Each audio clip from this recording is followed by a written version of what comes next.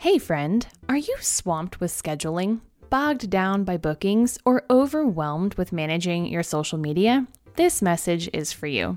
I would love to introduce you to my secret weapon, StyleSmart VA. This is a company of virtual assistants literally designed by hairstylists for hairstylists. I found them through an interview right here on the podcast, and then shortly after found myself booking a discovery call because I was drowning in administrative tasks and needed help. It's been a few months now, and I can't tell you how much my VA has changed my life. No joke, friends. I am such a believer in StyleSmart VA that I decided to bring them in as an episode sponsor here on the show. Listen, as creatives, our focus should be on the clients and our craft. And now that I have my virtual assistant, I can devote more of my time to exactly that. The beauty of hiring a VA through StyleSmart is that they come to you already trained and able to seamlessly step into your business. From managing appointments and client communications to handling your social media presence, StyleSmart virtual assistants free you up to concentrate on your clients. And that's a change your clients will notice and appreciate. I mean, can we say elevating your perceived value? So when you're ready to level up in your business and take some weight off your shoulders, head on over to stylesmartva.com and book a free discovery call today. You'll also find the link in the show notes of this podcast episode. StyleSmart VA, empowering beauty professionals to focus on what they do best. Welcome to the Your Hair Mentor podcast, a podcast that takes you on a transformative journey through the world of hairstyling. I'm your host, Crystal, and I'm here to inspire, elevate, and educate hairstylists and hair enthusiasts like you. In each episode, we dive deep into the beauty industry's untold stories, unlocking the secrets to success as we interview hair experts, seasoned professionals, and trailblazers. Get ready for real conversations that will ignite your passion, elevate your skills, and boost your confidence behind the chair. From overcoming limiting beliefs to mastering advanced techniques, our guests share the invaluable wisdom and personal experiences, empowering you to break free from self-doubt and unleash your true potential, friend. Whether you're just starting your journey or seeking to elevate your already thriving career, this podcast is your go-to resource for inspiration and education. So grab your favorite beverage, find a comfy spot, and join me as we embark on a journey of self-discovery, growth, and community. Get ready to be inspired, empowered, and equipped with the knowledge to make a lasting impact as a hairstylist. Your hair mentor is here to uplift you, celebrate your brilliance, and guide you toward the future filled with limitless possibilities. Let's elevate the hairstyling industry together, friends. You have the power to shine, the power to transform lives, and the power to make a difference behind the chair. Keep believing in yourself because together we are the future of the beauty industry.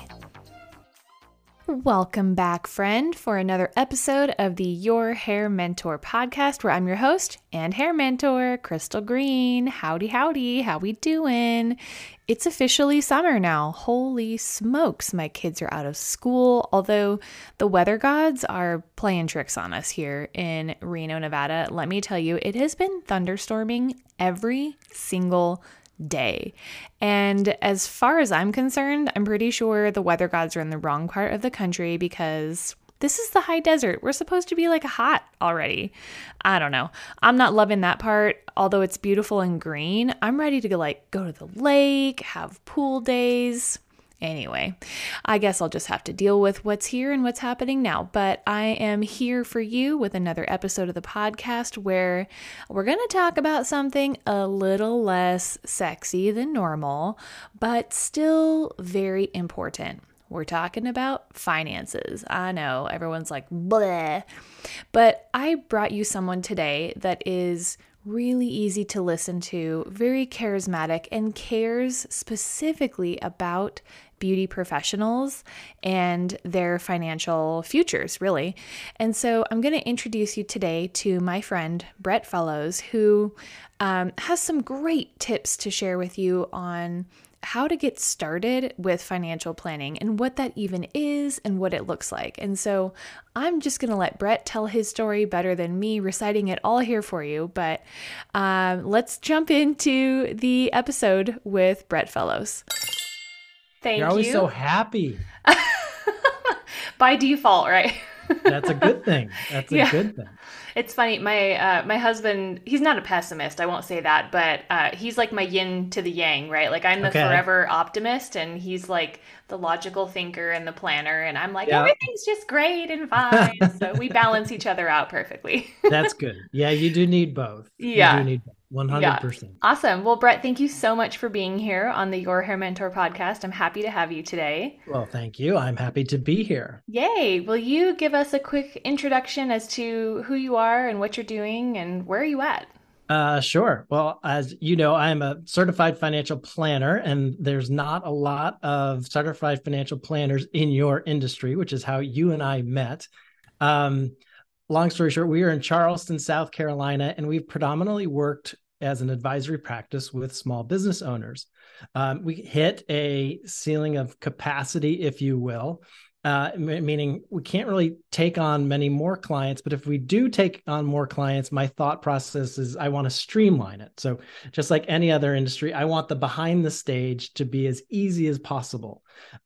So in light of that, I said, well, who's my ideal client? And did some research and psychographics and demographics. And at the end of the day, it is my client, Angie, and she is a hair salon owner. Her salon does, about $1.5 million. She is fully funding her retirement plan. It's a commission salon. She has about 15 employees. We work with all the employees. We set it up so she bought her building. Now she's paying herself rent to the building. And then also she's creating this succession plan where she's going to sell the business to her number one stylist and the manager. And so I just love that whole maturation of, from way back when she started all the way to the point where she actually sells it. And then we have retirement distribution. So we're talking about a 25-year thing here. And I just love her. And she does everything I say. And she just says, I want to delegate this. I don't want to do the heavy lifting. You do it, Brett. Just tell me what to do and I'll do it. And there's also a little introspective there. Reason why I think I'm attracted to that so much is that a child of the 70s, not uncommon, divorce. And I've always had this need of kind of nurturing women. And I don't know if this is because of my mother from the divorce. It sounds creepy when I say it, but I don't know. But I've always been kind of drawn to that. And so just putting all of those together, I then looked at the beauty industry, specifically the salon industry. And, there's not a lot of people talking about money. And there's some things about mindset and money, and they're awesome, and there are a few accountants that I know, and I know that are talking about it, but still it's just this open space. And at the end of the day, there's so many people in the industry, and there are maybe a handful of people talking about it. Yeah. So that was shocking. And so then in January of this year, I said, well, I'm going to dive into this market and see what, if I can make more Angies of my world in my life moving forward. And so we started Unchained from the Chair podcast and a separate website called brettkfellows.com. And really since then, I've just been reaching out to people like you. That's how you and I met. I've had maybe 50 conversations of business educators, salon todays, coaches, of just, what does this industry need? Where can I add value? And, I don't want to recreate the wheel. I just want to try to collaborate with those of people like you, Crystal, who are already out there doing it, just to, have a bigger impact, a bigger footprint. And so ultimately now, again, is simply I'm trying to do education things and just to build up from there for this industry. That's fantastic. What led me today. Yeah. I think back to When I got busy as a hairstylist, when I had finally moved, I started as a paid by the hour employee somewhere, and then Yeah. I moved into an independent contractor role, right, where I was a booth renter in a salon. And a couple years into that, I was making really good money. I mean, this is Mhm. back in 2005, Okay. and I was making almost six figures Yeah. and didn't save a lick of it. And it was Yeah. just like I felt like this baller. I was like single, no kids. I had roommates, and I was like just, having So fun, much money. really.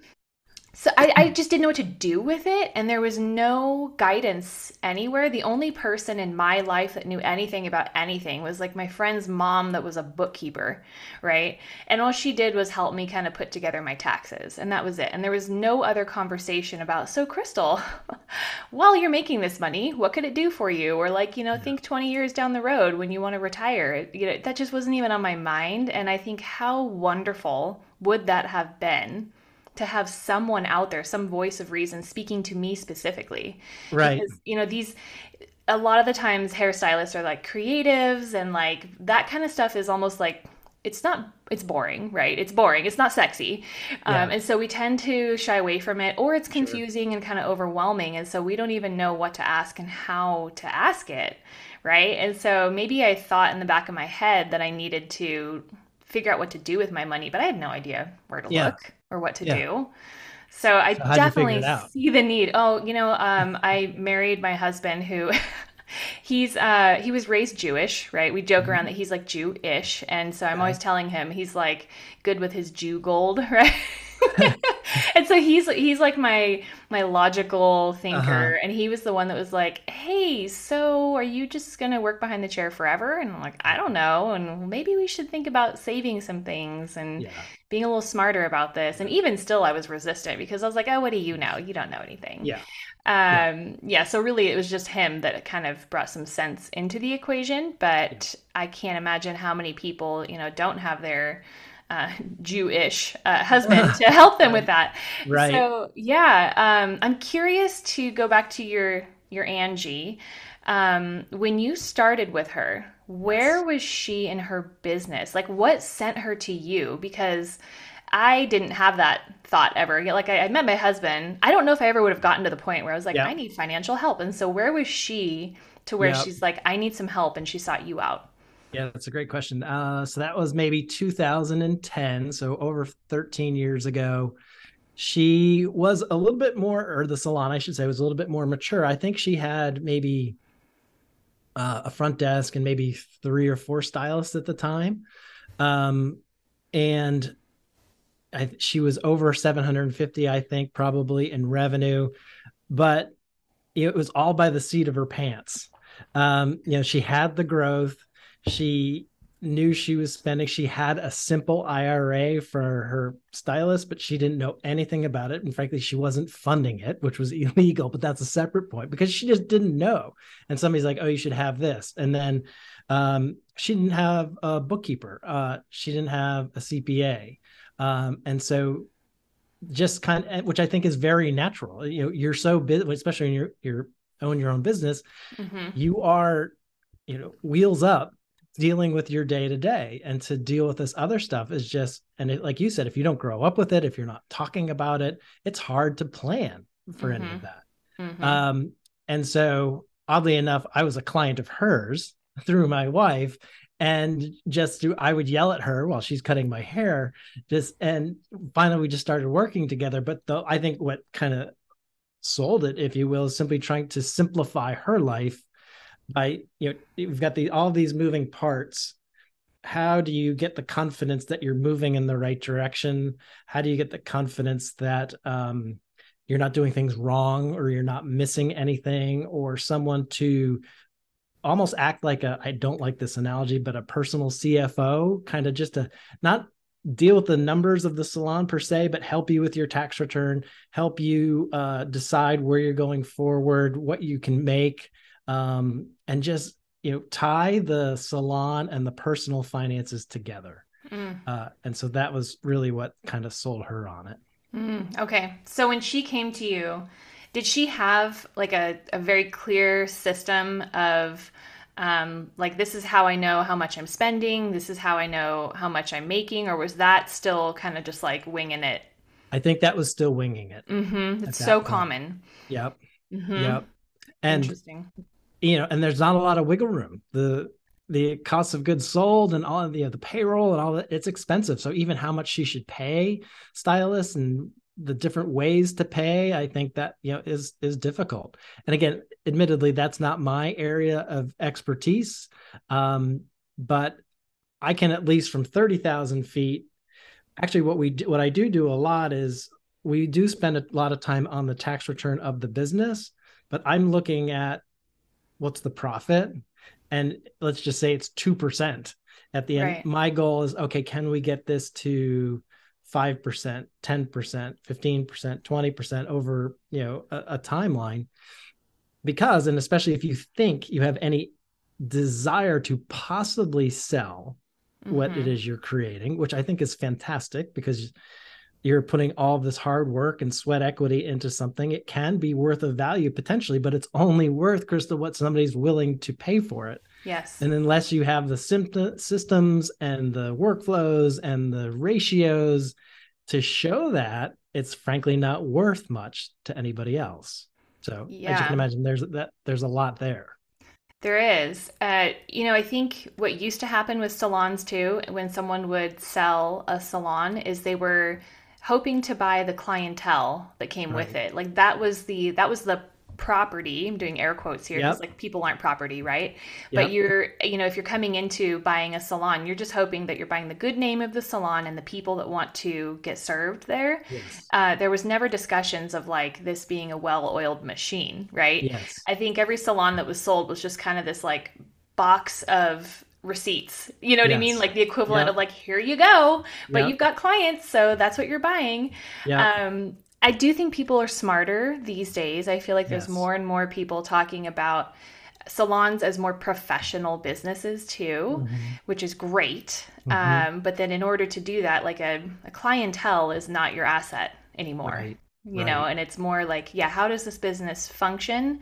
What is it called when, I've heard this term recently where like, okay, let's say I'm a stylist in the salon and I own the salon, and then I can leave the salon and it still runs. Right? There's like a definition of like who you are as that key player. Do you know what I'm talking about? Like kind of like a silent partner almost. Yeah. And it's like the value of your business, or like how viable your business is, it should be able to run if you're there or not. Right? Like you can't be the one that's just like running the whole ship all the time. There needs to be systems in place and processes so that you can step away and it can still function. Yes. We always use the word SMO, self-managing operation. Okay. And that's hence Unchained from the Chair, because the thing we had to do with Angie was, not shockingly, she was the biggest revenue generator. So again, it's not worth anything if she's not there. So we had to slowly pull her away and build up other revenue sources. Now, admittedly, it's not going to be as high, or it will take longer. But we had to pull her away so that she could focus her energy on creating those systems and those operations.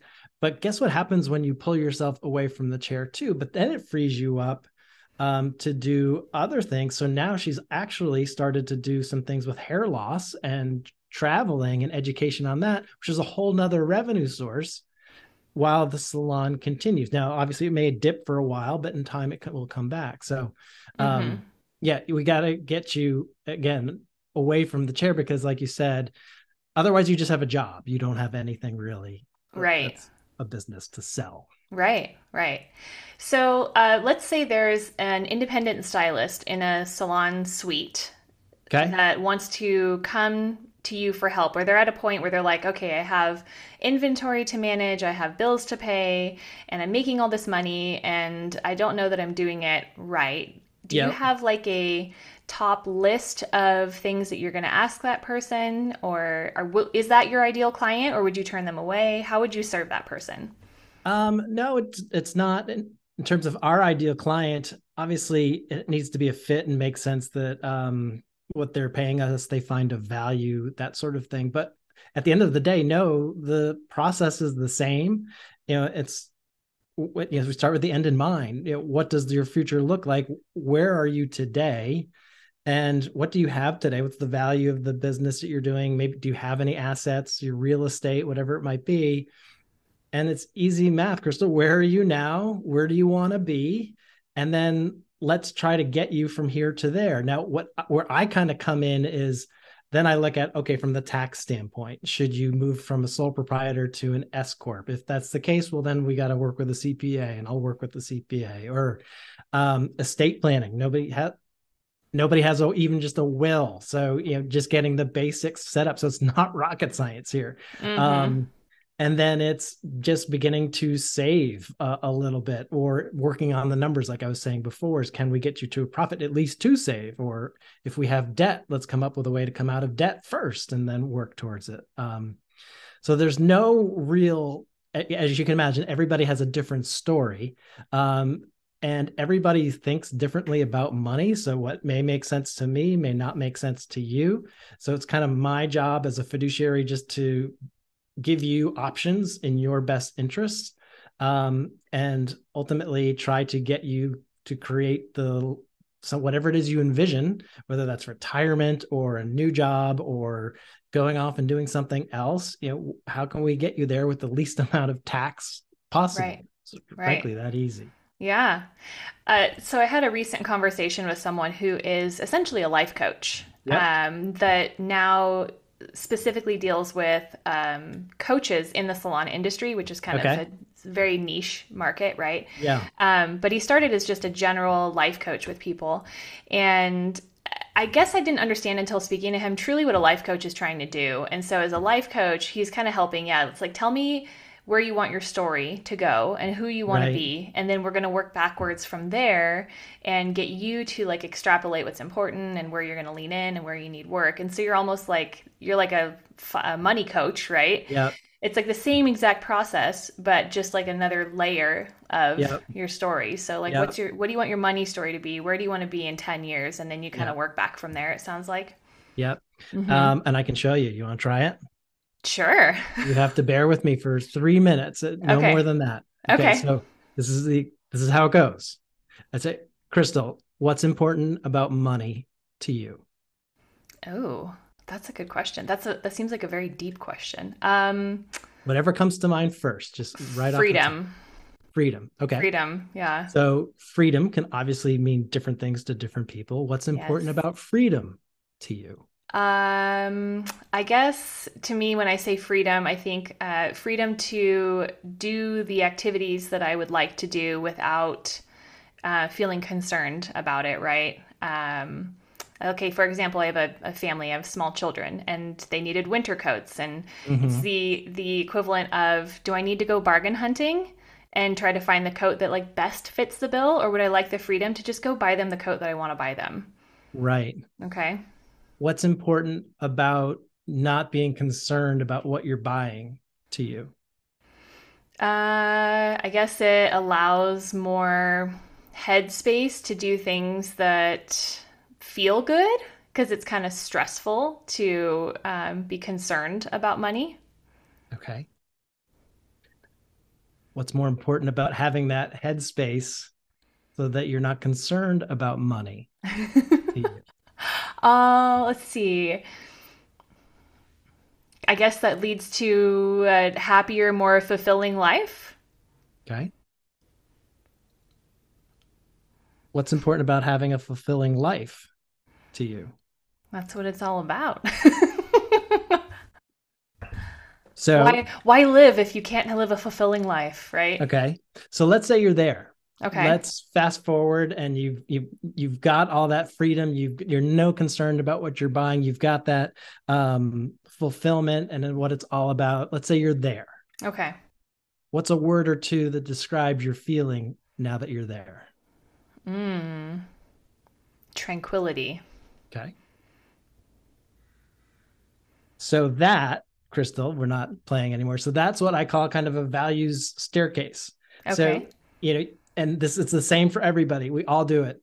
And that's why it's annoying. I know I keep asking it again and again, but you said the first layer, you said freedom. Everybody says that. They say security or freedom. It's kind of surface level. But then eventually you noticed you got to your family. Everybody does that next. And then third is you get to, it's what we're about. It's what we're here. Or I'll often hear, I didn't grow up with money, or,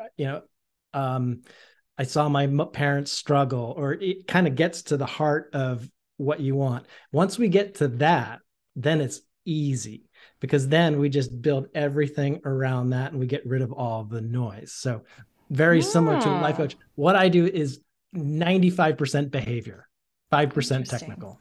Interesting. That's really fascinating. Yeah. So what do you think is going to be one of the major like road bumps that you might run into doing this with hairstylists and salon owners in particular? That's a great question. I think we all kind of hit these ceilings of complexity. So I guess I look at the stylist, let's say per se, and they get to a certain level where they're making a certain amount, and maybe what you experience. Although, what do they want to do if they want to get to the next level? How do they remove themselves to grow 10x as opposed to 2x? Is that them creating their own salon, or is that doing something different? Helping them work through those instances. So I guess from the individual standpoint, I guess I'm trying to say is, how do we get you beyond a certain amount of income? And usually it has to be some sort of saving to give you the freedom of time and to go do it. And then of a larger salon, it's the exact same thing. It's okay, you've been doing this and now all of a sudden you want to stop. Well, what does that look like? And how do you get out? Usually we wait till you have three options. You can shut it down, you can sell it, or you can just die. I mean, you're going to leave. It's inevitable. You're going to stop. So how do we unwind you from it? That makes you, the most you can get out of it. And maybe it's just walking away, which is fine. But how are we using it the most today to keep as much tax at bay and keep as much equity in the business, pay tax later without getting technical? It's just, how can we use that vehicle? So I feel like I didn't answer that well, but it's kind of getting through different ceilings of complexity when it gets to money. Yeah. And in your answer, I thought of maybe an answer as well. So hairstylists in general are a very like emotional people. We like to serve people. We like to make people feel good. We become emotionally connected to our clients. And I think that's what makes us valuable to our clients, right? It's the connections that we make and the relationships that we foster that keep people coming back again and again and again. And so a lot of the times it's really hard for us to disconnect from that. I can imagine if you came to someone came to you and was like, hey, I want to figure out how to make more money. And your answer was, you need to step back from behind the chair a little bit. They might be like, ooh, I don't know about that. I don't know what Sally's going to say when I tell her I can't see her anymore. So that might be really a huge hurdle. Yeah. Same in my business. You're selling your time. So you only have so much time, and it's very difficult. I get it. Yeah. Absolutely. But maybe being able to compare like that journey that you just took me on with that little thing to figure out like what your personal emotions and values and things are tied to, and then be able to weigh that with like kind of what's more important. Is it your connections to your clients or your connection to yourself and what you want, and then just kind of determine which one's going to weigh heavier and lean on that a little bit. Right. I would think too, the other thing I was thinking of when you said the stylist, the biggest thing or impact we try to have kind of on that level is, what I have found is they just want the confidence that they're moving forward, that they're saving towards something, or they're not afraid to spend when they want to spend. So it's not this big technical math equation. It's really just giving them confidence that they're going in the right direction. And then, as you know, life tends to work out over time, and these things all kind of fall into place. But getting that confidence that you can spend, your family's going to be okay, you're not doing anything foolish. Like you said, we kind of grow up never taught about money, so it's not your fault. It's or our fault. It's just we were never taught that growing up. It's the system that's flawed. Mm-hmm.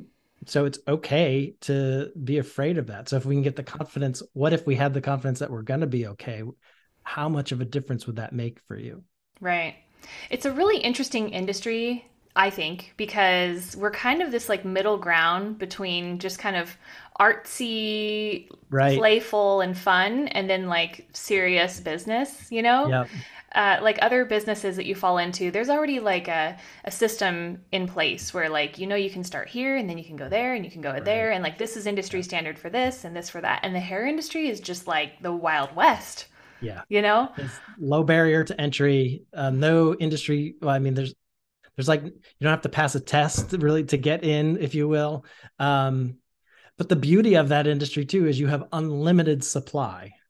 and and I know times can get tough, but people are always going to need you. AI cannot replace you.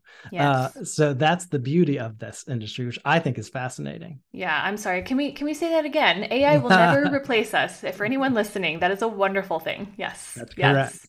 That's correct. I wonder too, like, I feel like the beauty industry is having a moment right now where it's really elevated in terms of being respected as like a real job and a Right. real business. And I wonder if COVID definitely helped us see that in general, right? Right. Salons were closed and everyone lost their mind. Yep. There was like, oh, who was the politician in San Francisco that was like caught in a salon that she had like closed, right? But she still needed to get her hair done. Oh, So she's like, Feinstein or something. Yeah. yeah, Yeah. I yeah. She was remember like that in there story. illegally, you know what I mean? And like Yes. everyone is all of a sudden Every, very aware of how valuable we are. yeah. And now all of a sudden it's like, okay, we're going to charge our worth a little bit more. We're going to take this a little more seriously and we're going to be a real business. And so maybe what you were doing wouldn't have hit the same, you know, 20 years Yeah. ago, Yeah. when it was just like this kind of cutesy little thing and haircuts were $20, you Yeah. know? And now Yep. people are Absolutely. making good money or have potential to make very good money in this industry, but it's like Right.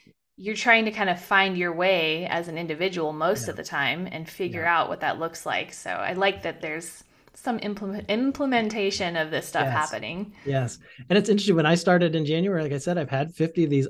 Honest with you, one of my fears was, well, are they going to, obviously they're going to be interested in what I'm talking about. It's very creative. I am not very creative. Um, is this going to resonate with anybody? Would they want to work with me? And a lot of people said, no, it's not really not going to, it's a tough business. There's not a lot of, they're not going to want to spend money on that. But as I continue, I disagree. I think people are very interested in it. And I just see some things happening um, momentum wise more and more that, yeah, the conversations about planning and money and understanding money, 1,000% is very earnest, I think, more so in this industry than I would have imagined. Yeah, and I do think more hairstylists are thinking ahead now too. Like it seems to Mhm. be kind of the conversation I'm hearing over and over again is like, where do you see yourself going with this? Where do you see yourself in the future? Instead of just like the now and the today, it's like Yeah. actually planning for the future. And so leading with something like that exercise that you did with me to like figure out what is the root of what I want and what's important to Yeah. me, then all of a sudden financial stuff seems valuable because Right. I don't know what I'm doing with Yeah. finances. You know what I mean? It's Yeah. like clearly I had no idea what I was doing. I'm Yeah. still a terrible business person. Like it is not natural for me, you know? Yeah. Oh, it's So, okay. yeah, I mean, but having someone that can give you a system to follow Yeah. is great. Now, here's the biggest issue, and here's why it's so important to me. And again, it's nobody's fault. So and I hate this word, but retirement. It's a terrible word. Yeah. Makes it sound like you're sitting on a couch or playing golf or something, which nobody ever does. Here's the issue. It's fairly new. So in our civilization, it's only the 401k, which we now think of as the predominant host of retirement for the baby boomer generation, didn't even start until beginning of 1980s. What? I did Yep. not know that. So relatively, she's pretty new. Okay. The Roth, you've heard of Roth, I'm sure. Mm-hmm. That didn't even come out till 1998. So the Wow. Roth is just eligible to start drinking alcohol. So that's how new these concepts are. But yet I always use the analogy. I have two golden retrievers. They're digging on the rug, from their ancestors from 10,000 years ago. So we've got money concepts that are only 50 years old, and we're supposed to understand it perfectly. Wow. Not going to happen. But here's the issue: as if you follow like longevity and those sort of things, we're going to live longer. Mm-hmm. Social Security, which I think is fine, that can be argumented, but is never meant to be maybe 40% of your income. Mm-hmm. And so let's say you retire at 65, you live till 95, and that's not uncommon. Mm-hmm. Your son's going to live to 105, no problem. How do you have enough money to last? Right. And so that's a huge, huge issue. It's my job to look in people's pocketbooks, and I see like an issue. Mm-hmm. So, just easy math. If I want to give you $50,000 a year for the rest of your life, adjust it for inflation, et cetera, mm-hmm. I need about $1 million. And I know you will never run out of money, Crystal. Gotcha. Now, you may not want to die with money or that sort of thing. And you'll spend more when you're younger and less when you're older. It kind of works out. But just to give an idea, mm-hmm. So $50,000, that's not a lot of money. Right. $50,000. So if you want $100,000, guess how much I need? I need 2 million. Mm-hmm. So, all of a sudden we're 30, we're 35, and I'm using these numbers to scare on purpose. Yeah. But, we need to have some source of income, whether that's selling our business or saving passively through retirement. It doesn't matter how you get there, but mm-hmm. What are you going to do? How are you going to get there? So like health, it's never too late to start. So you got to get started. That's why I think it's so important. Yeah. Well, I think especially in an industry like this where people's bodies wear out first. Oh, and that's what sends them away from working, right? It's a physical job where you're standing and doing repetitive motions, and everyone ends up injured at some point. Yes. Everyone I know that has retired they've done it because physically they can't do it anymore. That's interesting. Wow. I wasn't even putting that into the equation, but yeah. Yeah. So it's almost more important in a job where you're more physical and you can't work as long too. Yeah. Like my father-in-law, for example, is a mechanical engineer, and he's set to retire in like 5 years or so. He's 66 already. Mm-hmm. And he happily sits at a desk all day. His job mm-hmm. isn't physical. He's like, I could probably work for another 15 years, but I don't want to. Yeah. And I was like, man, I cannot imagine doing hair until I'm 70, right. That's physically a lot, Which is why I don't like that word retirement. I mean, you could graduate to something different, and we're all smart. And that's what's happening more and more is people aren't retiring. They're just kind of going into new industries or doing different things. Mm-hmm. Which is awesome, because that's a way maybe we could fill that gap of what we don't have. Yeah. But all to say too, and I was thinking when you mentioned your father-in-law, and me scaring people, it has nothing to do with how much you make either. Right. It all has to do with your savings rate. Yes. So if you make 50,000 and you're saving 20%, as opposed to somebody who makes 100,000 who's only saving 2%, it doesn't matter. It's your savings rate. So the 50,000 person is going to be better off. You've heard stories of like some janitor left $3 million to XYZ charity. Right. It all has to do on your savings rate. So that's the huge part. And as we know, we're used to Amazon orders, getting things instantly, not think credit card. We're taught incorrectly. You need to pay yourself first, meaning mm-hmm. save first, spend the difference, where we would do it the opposite way. Yeah. So do you even go in and help people with like personal budgets for things in their home? Like, I can see that being a hurdle for people not understanding that. Yes. So yes, and no. I hate budgets just as much. Really? I would think you loved them. No. And budget means restriction too. And I don't even like it. So do you have a word to replace it? Awareness. Oh, okay. So who doesn't want awareness? Yes. Like whether it's your salon or anything, you need to know your numbers. Mm-hmm. So you need to know where you're going. I don't care if your dining out is X percent and your car is another percent. I could care less what it is. But you need to know where it's going. Now, if you tell me you want to get to from point A to B, I may tell you, well, you need to tweak your percentages, but I'm not going to tell you which need to go. All of which to say, we use technology. So even your bank or your credit card probably is doing it for you. So we'll just even take that, or we give our clients, we create a website for them and they connect their bank accounts, their mortgages, their everything. So it's all in one place. And part of that tool is it will itemize where everything's going. And we just refer to that, to be honest. So I don't, I know what needs to be what. And I know a car should never be more than 5% or your debt to equity ratio. But if I start talking about that to you, your eyes are going to glaze over. So it goes back to your values like we had. And I'd say, Crystal, doing this, would it give you that peace of mind that you were talking about earlier? Would you rather have this, or would you rather be able to buy your son things and not worry about it? It all goes back to the value conversation. So yes, we do, but we really tie it back to you deciding what's important to you. Funny. Listening to you talk, you sound like these high-end personal trainers. Okay. Right? Like you're saying, like, it's not, you don't say budget, you say awareness. I'm like, oh, it's funny. They don't use the word diet. Like they're like, we would never put you on a diet, just like you would never put someone on a budget. It's about your, like, we just need to know what your macros are. We need to know your awareness, right? If you're going to eat a candy bar, what are you not going to eat the rest of the day, so that you're like adjusting as you go and your awareness is high, right? I love it. I've never been called that. I like that. I like it. It's very psychiatrist similar. Many times, but never a trainer. So that's good.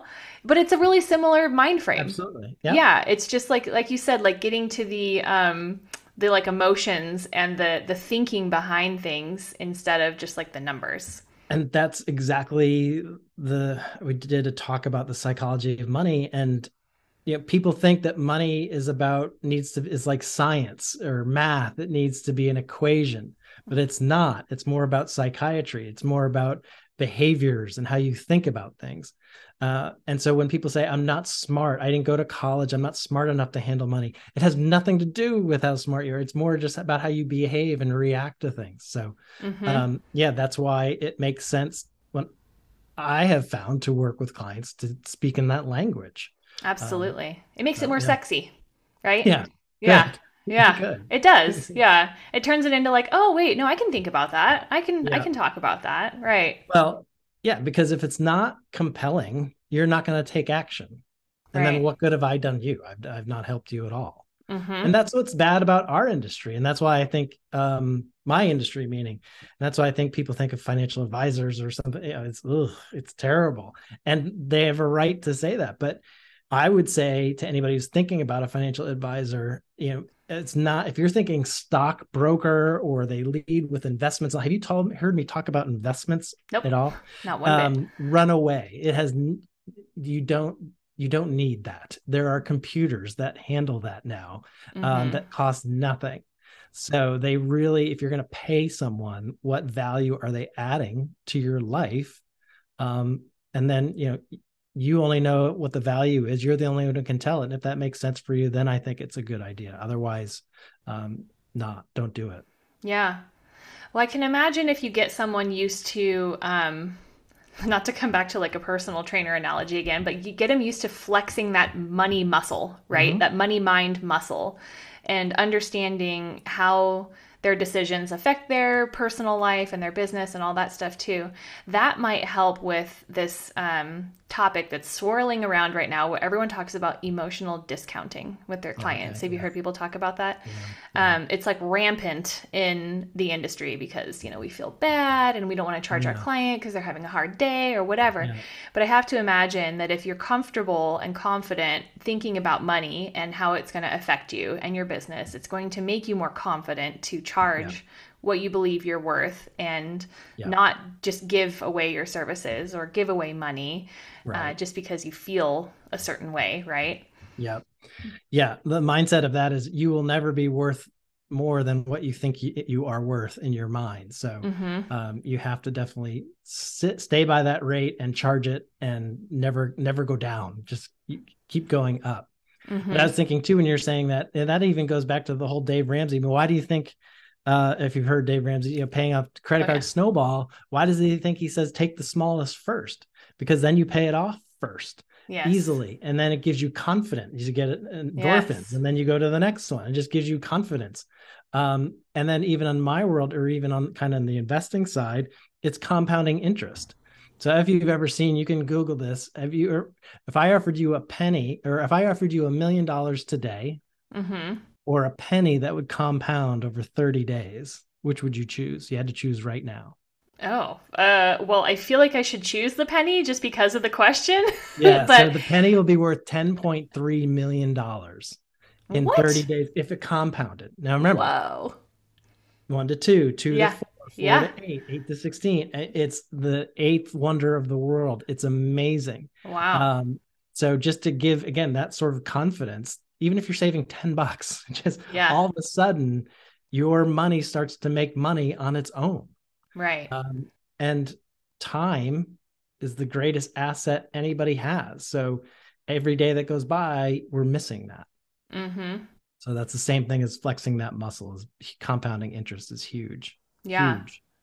Do you help stylists or salon owners? Do you coach them to how they should charge their clients? Like in terms, like if they want to charge a certain amount, do you tell them that, like, remember, there's a certain percentage you have to save out of that? Or is that a conversation? Yeah, I'll back into the number.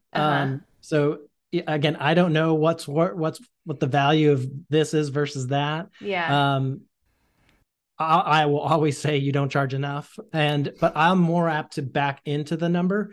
If we're short here, well, there's only 1 or 2 things we can do, Crystal. We can take away expenses, and you're like, I don't see that happening, or you can charge more and just try to give you the confidence that you can do it. Gotcha. And just the same sort of thing. Start small. Start with new clients only, and then go, that sort of thing, and it just builds that momentum. So I try to avoid those confrontational things. I just try to back into the numbers and make you answer the question. Yes. Like any good psychotherapist or life coach would do, right? It's like, no, I didn't actually say that. You did. I always say, consider this. I love that. So before we got started here, you mentioned that you had, were they like little freebies that people can access? What were those that we talked about? Remind me again. So the one thing I think, if you're thinking about working with an advisor, but you have no idea what to ask or no idea what to look for, I wrote a couple of years ago, the 10 things to avoid, 10 mistakes to avoid when you're talking with a financial advisor. So yes, I'm happy to send that to you. Feel free to post it. Do you remember those off the top of your head real quick? Can you give us a rundown? You're going to do that to me. For little things like if they lead with investments, run away. If it's your brother's cousin, don't do it. If it's a name brand, don't do it. But then more things like, understand how they get paid. So again, my industry was for the 80s and 90s was the advisors got paid what they sold. It's not that way anymore. It's advice. So they're selling advice. So it should be a flat fee. So you should walk out knowing I'm going to pay X amount of dollars or X amount % of my investment or whatever it might be. But you should know what that fee is and how it's going to get paid. So that's kind of the biggest thing. Why would you not know what you're going to pay somebody? I wouldn't even think that would be a problem. Like that seems like a very weird, sneaky thing. Right. But have you ever worked with an advisor before? Let me ask you. No, I haven't actually. Okay. So, all right. How about this? Do you know how much your property and insurance person gets paid? I have no clue. My husband handles all of that. Well, no, right. So, but again, it's the same thing. We have no idea. So it doesn't matter. Insurance is easy to pick on. I cannot tell you. I mean, I can back into what the State Farm insurance agent is making on my auto insurance and my home, but they don't, it's not in your bill. They don't. That's true. Right. That's true. It should be more like a CPA. If you're getting your taxes done, you know what that's going to cost. If you work with an attorney, you know what that's going to cost. It should be much more transparent. Because it's a service that you're paying for. Right. Makes sense when you say it that way. Right. So that's a huge change. And I would say that's the number one thing you should know. Okay. Interesting. Yeah. So let's say someone wants to find help. Okay. Where is there like, I mean, like if I were just looking for help, I'd probably go to like Google Business and just try to Yeah. find someone local. Do you think that's the best route, or is there what like indicators of that someone would be better than others? So that's a great question. Oddly enough, the number one Google search for advisors is an advisor near me. Oh, So, okay. that is the way most people find it. Um, what they should know, again, no, it's really just a relationship. It's, do I feel comfortable with this person? I would say, and understand their process. And again, you'll see that when I send the 10 mistakes to avoid. Mm-hmm. Um, and selfishly, I would say look for someone who knows what you do, or work with someone who who can tie your business, if you are in business for yourself or you're in the industry, you're thinking about it, and your personal, tie the two together. Mm-hmm. Don't just go for somebody for investments. Is it common in your industry to see people virtually? Like, is that some, do you have clients that you see virtually, or are they all in So person? my meetings are May and October. So we do all of our planning meetings in May and October. So I have like 6 appointments today. I will tell you that 95% of them are virtual. Oh, interesting. Yeah. So And that was going to be my next. the only ones that come in are not the, yeah, it's the old lady down the street who Yeah. wants to come in, or a couple that just really enjoys it. Okay. So yeah, I have office space I frankly don't need, but I just like it to get out of the house. But I'm almost 100% virtual now. Okay. So then it's really not even about trying to find someone necessarily where you live. You're just trying to find someone that you jive with. Not today. Yeah, Mm-hmm. not today. Mm-hmm. And how Absolutely. often do you meet with people? Like, so you just said you meet twice a year. Like, let's say you're bringing someone in as a new customer and you're doing like onboarding stuff with them. How much time can, like, if I was going to work with you, how much time would I expect to be spending with you? Yeah, so we have two models. One is we meet with clients. So when I say meet with clients twice a year, that means we're doing big planning. So we always meet just in May, which is right after tax season. So we'll review your tax return, we'll see what happened, we'll review your investments, all that sort of stuff, and look forward to the year coming ahead. So I call it the four seasons. So it's spring meeting, and then we look what's ahead. What are we going to do this year? How are we going to accomplish it? Then in the summer, there's a lot that goes into that. And then we meet in October again. And then we kind of take, okay, how much money have you made? How much have you saved? What do we need to do before December 31st in order to optimize anything that we can or For can't? taxes. For Right. taxes, or Yeah. if you're working with an employer, your retirement plan that stops 12/31. Mm, It doesn't, and this is you and your spouse too. So we always, if you're married, we will only work with you with your spouse. gotcha. um, so it's the two of you, and they may have nothing that we're managing, but it behooves us to work with both of them, because otherwise it's all going in different directions. Hmm. um, and so May and October, those big meetings. Now, if a client doesn't need that, we meet with them in just February. So you either meet in May and October, or with a client once a year, and that's just in the month of February. So they don't need that amount of work. Hmm. Now that's when we plan it, but we're available 12 months to a year to the client. Hmm. We're always working on something. Like, might be, Crystal, from May to October, you were going to work with an attorney to get a will done. It's my job to hold your hand to make sure you get that done by October. And so we're always working on things like that. Gotcha. The onboarding, which is a great question, that is usually probably 3 to 5 meetings. First meeting is send me all of your stuff. I need to quantitative and qualitative understand everything is about you. Then this next one's kind of get everything up, show you organize everything for you in that one place, and that website, show you how to use it, et cetera, et cetera. And Hmm. then by the third meeting is kind of that kickoff of, okay, we've decided what we want to accomplish in the next 6 months or something. So Right. it could be 3 meetings to get started, and then those 2 meetings, if you will. So 5 meetings that first year, Okay. then it's kind of 2 meetings every year after. Cool. That doesn't sound crazy. No, no, Yeah. we're always working on something, and we always, celebrating progress is a huge thing. Hmm. And we always look at the gap and the gain, meaning we celebrate from where you came from, not where you're going. Hmm. Yeah. Because it's a huge, we always think, all right, this is, or if you think about the horizon, you're going to get to the horizon. Can you ever get to the horizon? Right. It No. keeps moving. No. Yeah. So that's going to happen. So, and if we don't celebrate what you've accomplished, that actually would give you that muscle that you can make bigger and bigger and bigger jumps. That's a huge thing we do in those meetings. Gotcha.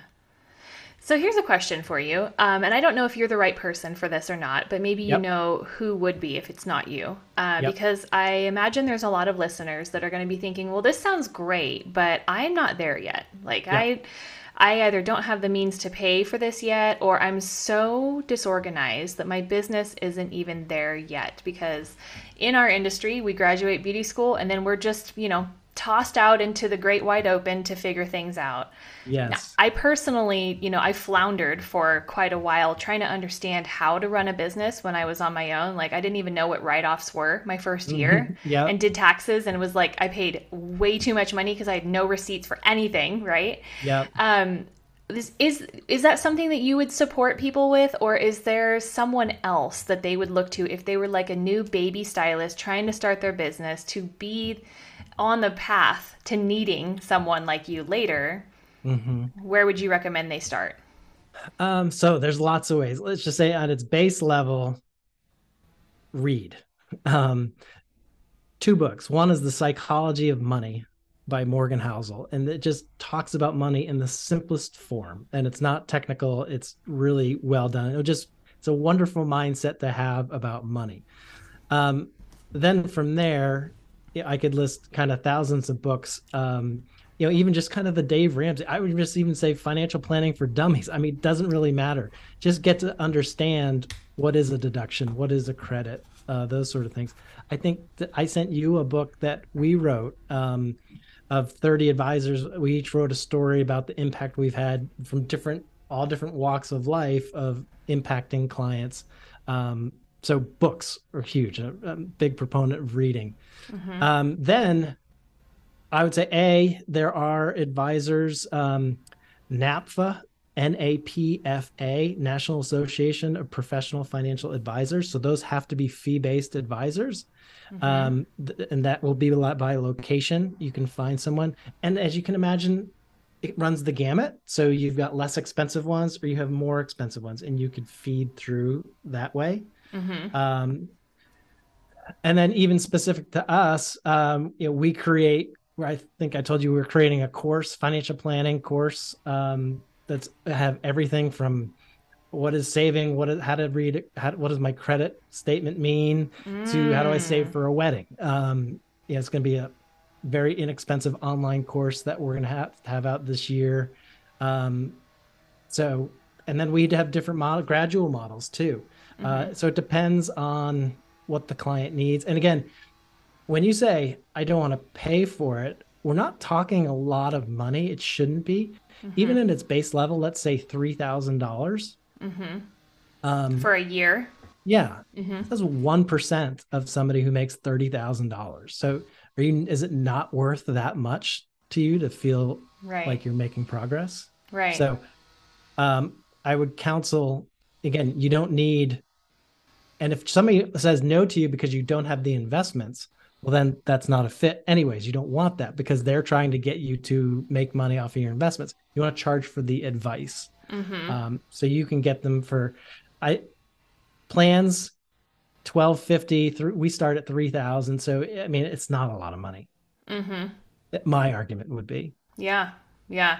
No, I agree. It's not a lot of money. I'm just thinking of, people that are coming into the industry completely overwhelmed and, don't know which way is up because they've spent all of their energy, time, and money into product research. And they're doing all the sexy stuff, but they don't even understand how to, write things off or how to organize their business so that when it's tax time, they're not freaking out, So I wonder, obviously, that's, I don't want to say it's below you. It's not below you, but it's it's so baby steps first to even get to the point where you need someone to do financial planning. It's almost like business planning, I guess, maybe is what it needs to be.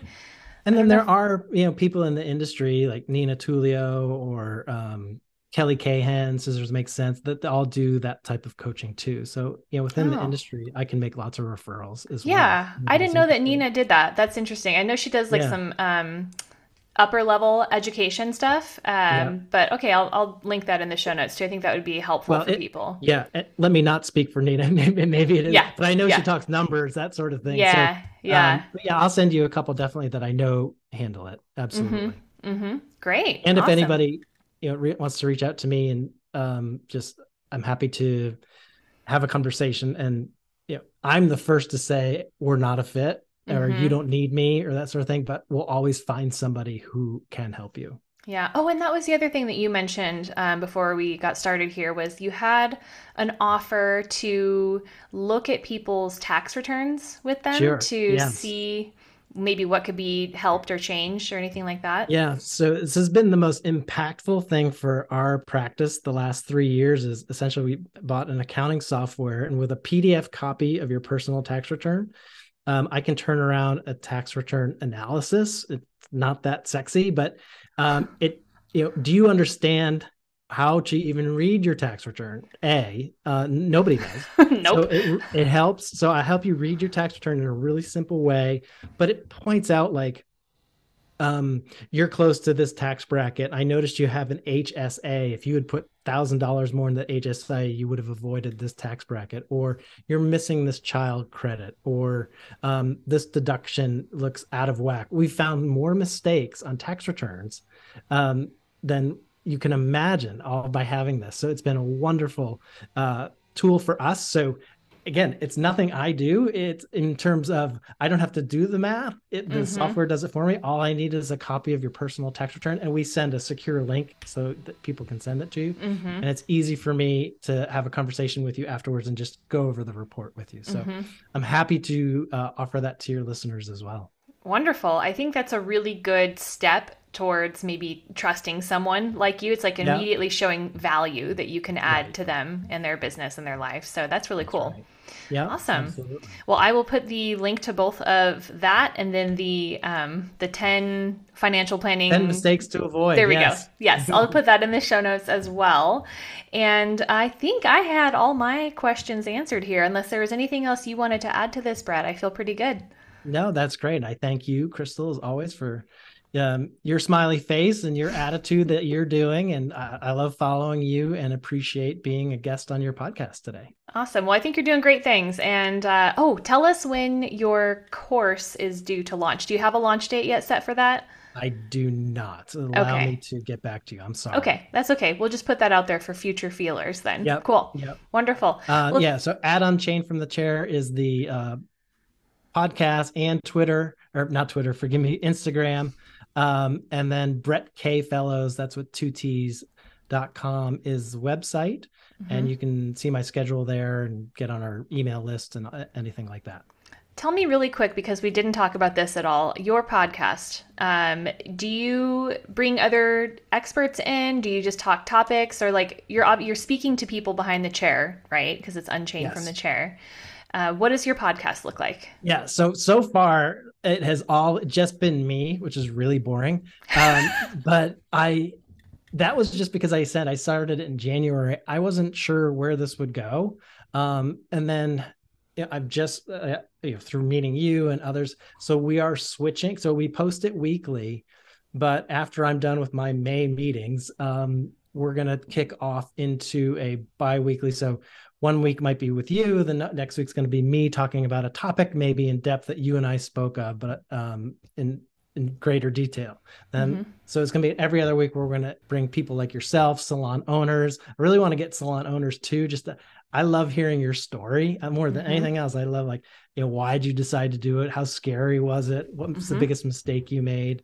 Those types of podcasts is really what I'm looking to do starting this summer, and then have educational ones with in between them. That's wonderful. I think that's really impactful for people, and might help kind of massage into their brain that the Yeah. financial stuff is good, right? Like Yeah. sell it with a story. We like Yeah. that. We like stories. Yeah. So And fantastic.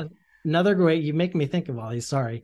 That's okay. I think do you get my Friday Blitz Uh huh. emails? Yes. So that's another thing, a way to educate very easily. And those aren't difficult. I don't know if you've read them. If you haven't, that's okay. I have, yes. But those aren't I write those a lot so that they're not overwhelming. It's just kind of mindset. So that's another, you can get on that on our website. So those are pretty good too, I think. Great. Yes, I think so too. I think it's digestible and small enough that it's not like a huge heady involvement. Yeah. It's just like a quick read, and I like it. Yeah. Good. Awesome. Well, thank you so much, Brett. This has been a pleasure, and I look forward to staying in touch. And I'm probably going to start listening to your podcast myself. I want to hear salon owners' conversations too, so that's great. Thank you. Great. Okay. Well, thank you so much, and I will be in touch. Have a great day. You too. Okay. Bye-bye. See, finances can be sexy. Just kidding. They're still not sexy, but now you understand a little bit of the maybe importance and value behind getting yourself squared away for your future self, where your future self might look back and be like, dang, those are some sexy finances you set up for me. So, okay, let's do a little recap here. Brett's awesome. Make sure to go get his free resources that he spoke about here. It was the 10 mistakes to avoid, and then the tax return thingy where he can take a look at your tax return for you through that program and see what you're missing out on. I think this is a very, very valuable little resource to have here, because I don't know about you, but I do TurboTax, and or I have for years, and I'm sure there's things that I'm missing out on because it's just this program that I'm plugging things into. So to have a professional look at that for you, that's some value right there. Okay, so I'll make sure to have those linked in the show notes so that you can just click on them, keep it easy. Go follow Brett at Unchained from the Chair. Check out his podcast, there will be a link as well. And spoiler alert, I'm going to be a guest on his podcast in the future, which is kind of exciting. So make sure you go follow that so you can hear me on there as well. And as always, my friend, thank you so much for listening. I wouldn't be here if it wasn't for you cheering me on.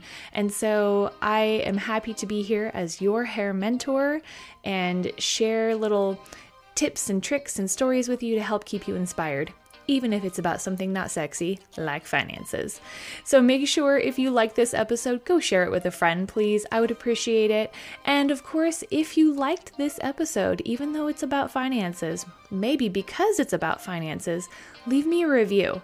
I want to hear about it. I want to hear if it resonated with you, your thoughts on it. I even want to hear if you didn't like it. So be honest, be vulnerable with me. That's what this is all about.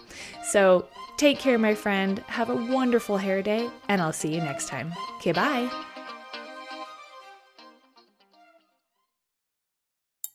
Hey, friend. Crystal here, and I've got something special for you that's too good to miss. Introducing the wildly popular Confident Conversations Bootcamp, where we unlock the 3 secret stylist skills that attract clients who pay. In just 3 classes, we'll transform how you communicate, connect, and turn every conversation in the salon into a formula for high-paying clients. It's not magic, it's mastery of words, presence, and the kind of confidence that turns heads. So why sign up? Because mastering these skills means more than just full books. It's about crafting a career that's as rewarding financially as it is creatively. We're talking quality clients who value your expertise and are happy to pay you for it. And the best part, it's completely free. You heard right. It's my gift to you, friend. So if you're ready to elevate your behind the chair game and attract the clientele you've always dreamed of, this bootcamp is your first step. Spaces are limited, and trust me, friend, you don't want to miss out on this transformation. So head on over to www.yourhairmentor.com to secure your spot today. Let's make sure that your talent is undeniable and your chair the hottest ticket in town. Cheers to clients who pay and a career that slays. I cannot wait to see you at the Confident Conversations Bootcamp, my friend.